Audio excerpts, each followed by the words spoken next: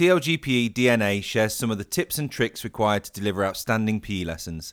In these podcasts, we focus on the how to teach element of PE, looking specifically at how we teach, how we maximise learning, and how we grow the individuals. Teach, learn, grow. The principles that TLG-PE was founded on. Hi and welcome to this episode of the TLG-PE DNA Podcast. I'm Matt and I'm joined by Colin for this podcast, and we're going to talk about body language, one of the 4 areas of how we teach PE. Morning, Colin. Morning, you alright? Not too bad. Yourself? Good, thank you, yeah. So we've started with quite a generic one, body language, quite a big, broad subject.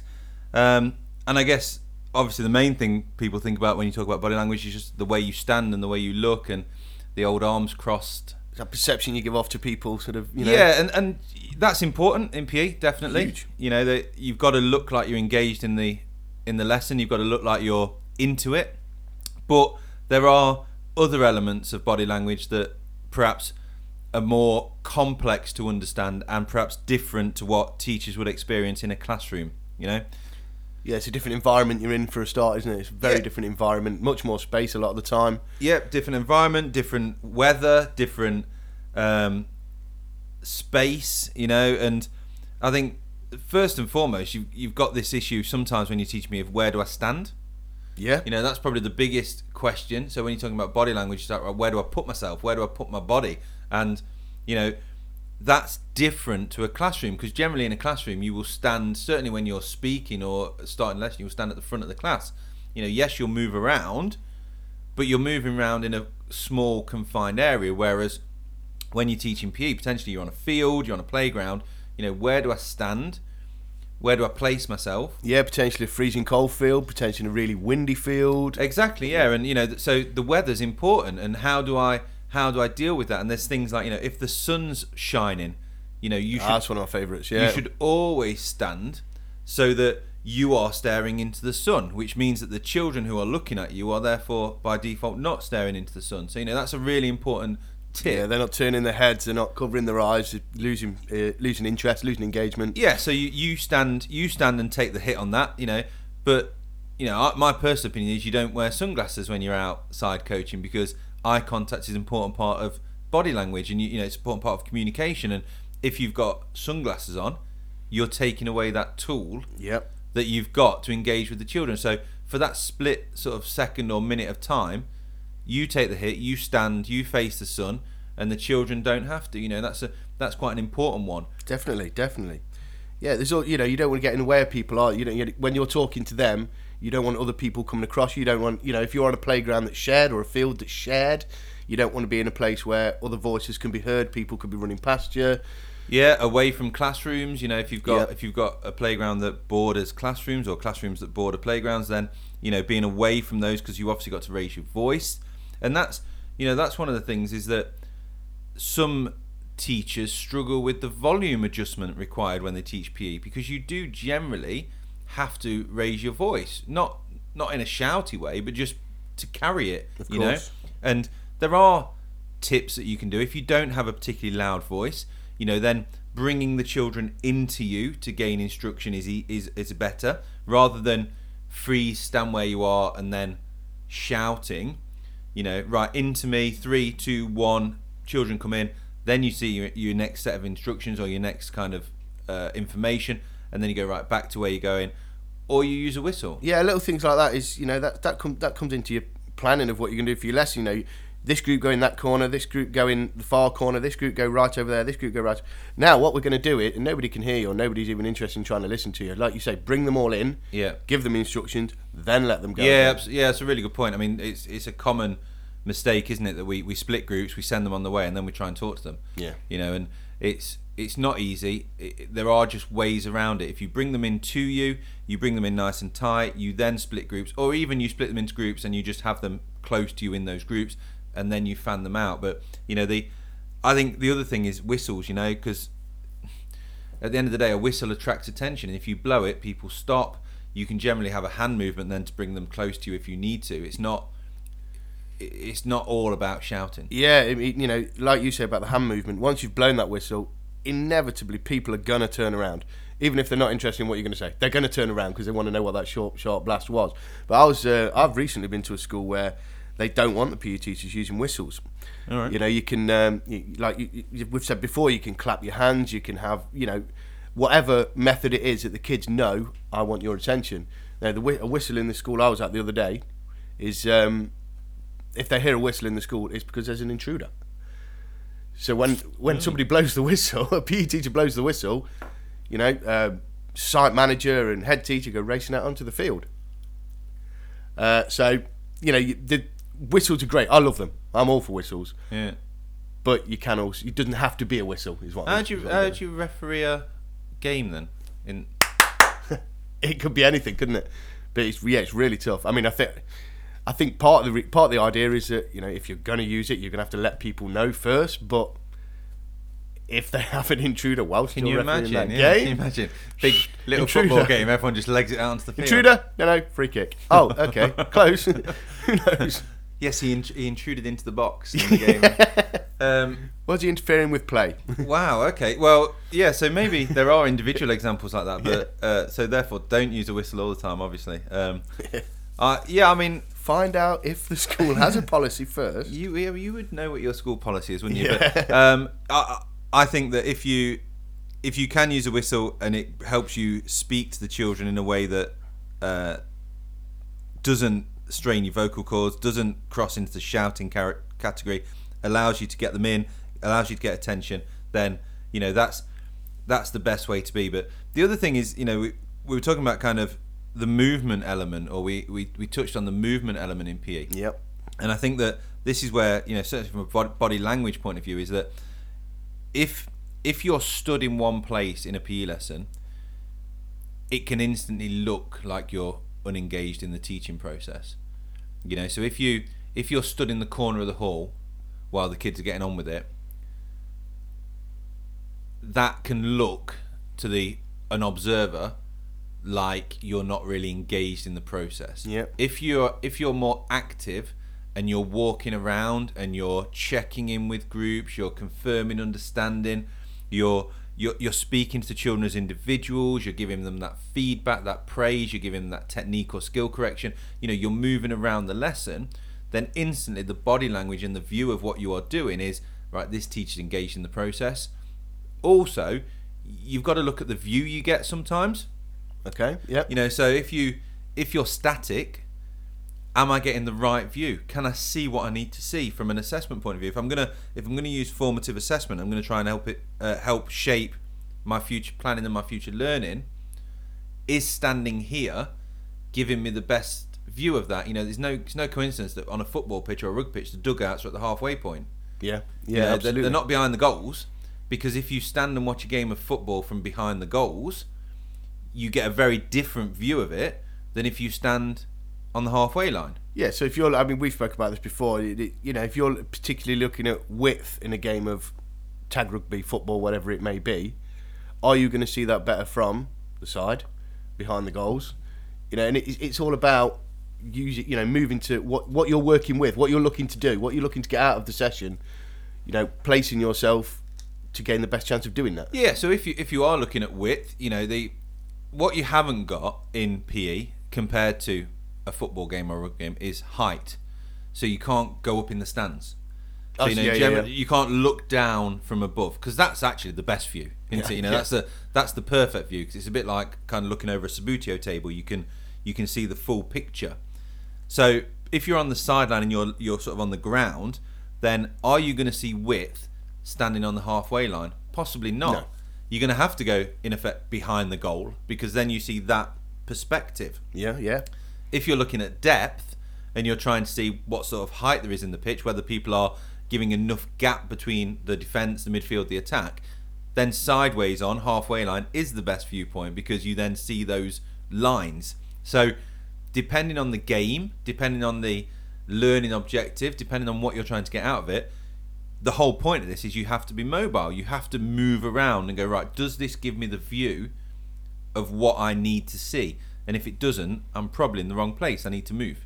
So, as you rightly said about, you haven't got the hype from the stands or anything like that. Can I use my PE funding to have a media centre like they've got at Lord's Cricket Ground? No. Worth a try. But also, like you say, the feedback and the interaction with the children is important as well. Really, really important. And you can't just stand in that same corner of the hall, as you said earlier, and just say, Johnny, come over to me. Fictional Johnny, come over to me. Right, go back to where you were. Fictional Billy, come over to me. You've got to be moving around. You're seeing people, like you say, from different angles, doing different things. You have to be mobile, as you said. Because you have to be in the game as well. Sometimes you have to physically go and stand where people should stand. You have to go and physically move how people should move to demonstrate that. If you're playing a game like end ball or down ball, or games where the ball carrier can't move, netball to an extent. The important thing is the people who haven't got the ball moving to create space, and that's something that's quite complex sometimes for children to understand, that you've actually got to create the space rather than the ball carrier doing the work. You've got to do the work to get a chance of getting the ball. So, as a teacher, you need to be running in space, shouting for the ball, running in space, shouting for the ball to show that process. Do you think it's important then that, or important, is that the right word? If the teacher's moving around, seeing the kid, would you agree that the kids then want to perform better because they know they're being or they feel that they can impress you if they know you're looking at them? If you're just stood in the corner, they're thinking, well, is this guy, girl, whoever interested in what I'm doing? If you're moving around, I tend to find a lot that the kids want to show you more because they know that you're looking and they want to impress you. Yeah, I think that's true. I think that, that probably just ties in with the fact that you look like you're more interested. Yeah. I think that, and that breeds interest in itself.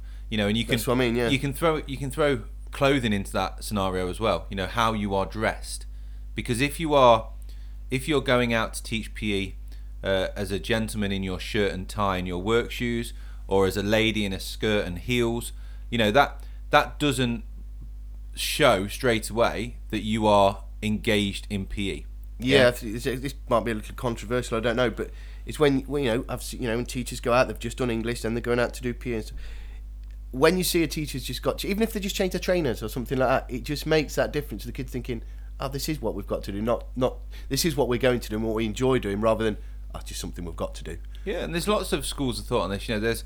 I've been in schools where female teachers have to tie their hair up for teaching PE. They have to take their jewellery off to teach PE. Lead by example. Yeah. So lead by example. Yeah, because fundamentally you're saying to the children, right, bring in a PE kit every week, put your trainers on every week, bring a separate set of clothing if we're going outside because it's cold every week, tie your hair up on a Thursday afternoon every week, take your earrings out on a Thursday afternoon every week. But I'm just going to stand here and carry on in my lovely suit that I wear to work. That doesn't work really, because the children just see through it and go, well, actually, if you don't want to do it, why should I? Yeah, I've had it before, and I've said to, oh, can you take your watch off while you're doing PE? You've got yours on, and although whilst I know that's so I know what time it's finished, there's no clock outside, it's part of me sometimes think you have a point. It's just a lot of schools now have started to go down the PE uniform for teachers route, which is good. They've had that sort of, because some people don't own sports clothes. That's the other thing, is some teachers don't own sports clothes, so they don't wear it, not by choice, but just the fact that they don't have that sort of dress wear. You and I are the complete opposite. Yeah, I know, this is smart. If you get invited to a wedding, we're in trouble, mate. I know, yeah. I think there is a very fine line between somebody who works in sport and a chav. Yeah. But yeah, so I think that they, getting dressed for PE is important. Having the right clothing on is important, and that kind of message of how it should be done, whether that be physically, by being active in the lesson, whether that be by being engaged in the process, whether that by being wearing the right things, they are all really important elements. And basic stuff, I think that's the other thing, basic stuff, certainly the clothing element, it's basic stuff that can just push you a lot further up from a PE perspective. It can really take your teaching up a notch just by wearing the right thing, just by giving the children the right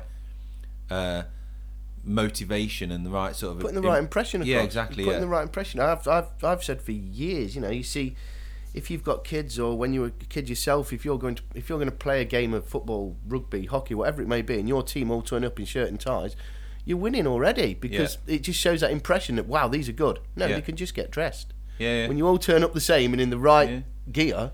And, you know, I think the other thing is that one of my bugbears is when I go and sort of observe lessons with PE leaders is people who are dressed are outside this sort of time of year. So it's currently, this is being recorded in December, and you see teachers outside teaching PE dressed like they're on an Arctic expedition.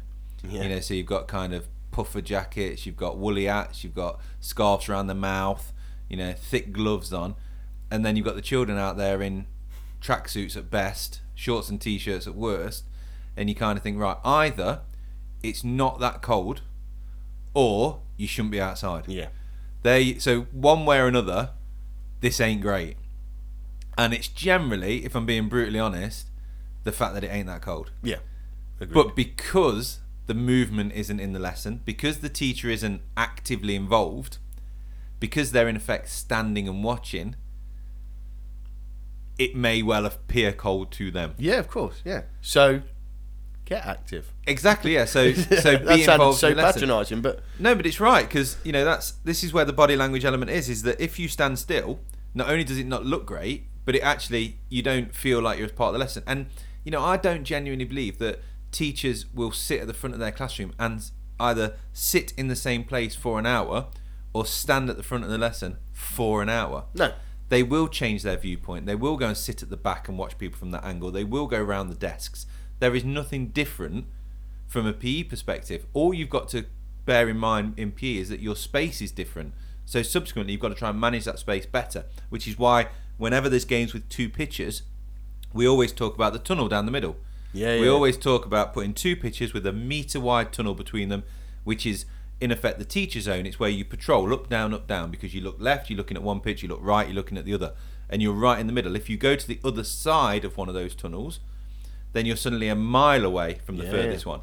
You know, so if you go and stand on the other side of the pitch, you're suddenly looking across one pitch to the other. Whereas if you stay in the middle, it's a head turn left and right to see both. PE's very own green cross code, isn't it? You know. Yeah. So, but that's the importance of knowing where to be, and then you know, again with being able to communicate, and that you can bring them in. Then you can bring them into the near side of each pitch. Stay on your pitches, but come on stay in. on your pitch. Come towards me. They're on two lines, and they're a metre apart. So you know, I think from a body language point of view, the key thing is, and you've got to look interested. Definitely. That's the first thing. So we all know, we're not here to suck eggs. We all know what good and bad body language looks like. Yeah. So if you're standing there with your arms crossed, sat on a bench while the kids are running round, it doesn't look great. So there's no law to this that's different from any other body language. I don't want to be here, so why should we? You know, why should you? So so general body language rules apply. Look interested, be active, speak in a way that you're engaged by the subject, dress the right way so that helps you look like you're engaged in it, interact with the children, get moving, be active, and just be aware of the environment. If it's windy, you can't shout. If it's sunny, you need to be conscious of where that sun is shining. If it's wet, you need to think about the dangers on the floor rather than in the air. So is it slippy? Is it going to be, you know, so you adapt the situation based on the surroundings you've got and the situation you find yourself in. But fundamentally, from a body language point of view, it's all about giving the impression that you are engaged in the subject and that you're really trying to push it forward like you would any other subject. Lovely. Okay, I think that's about all we've got time for now. But as always, thanks everyone for listening.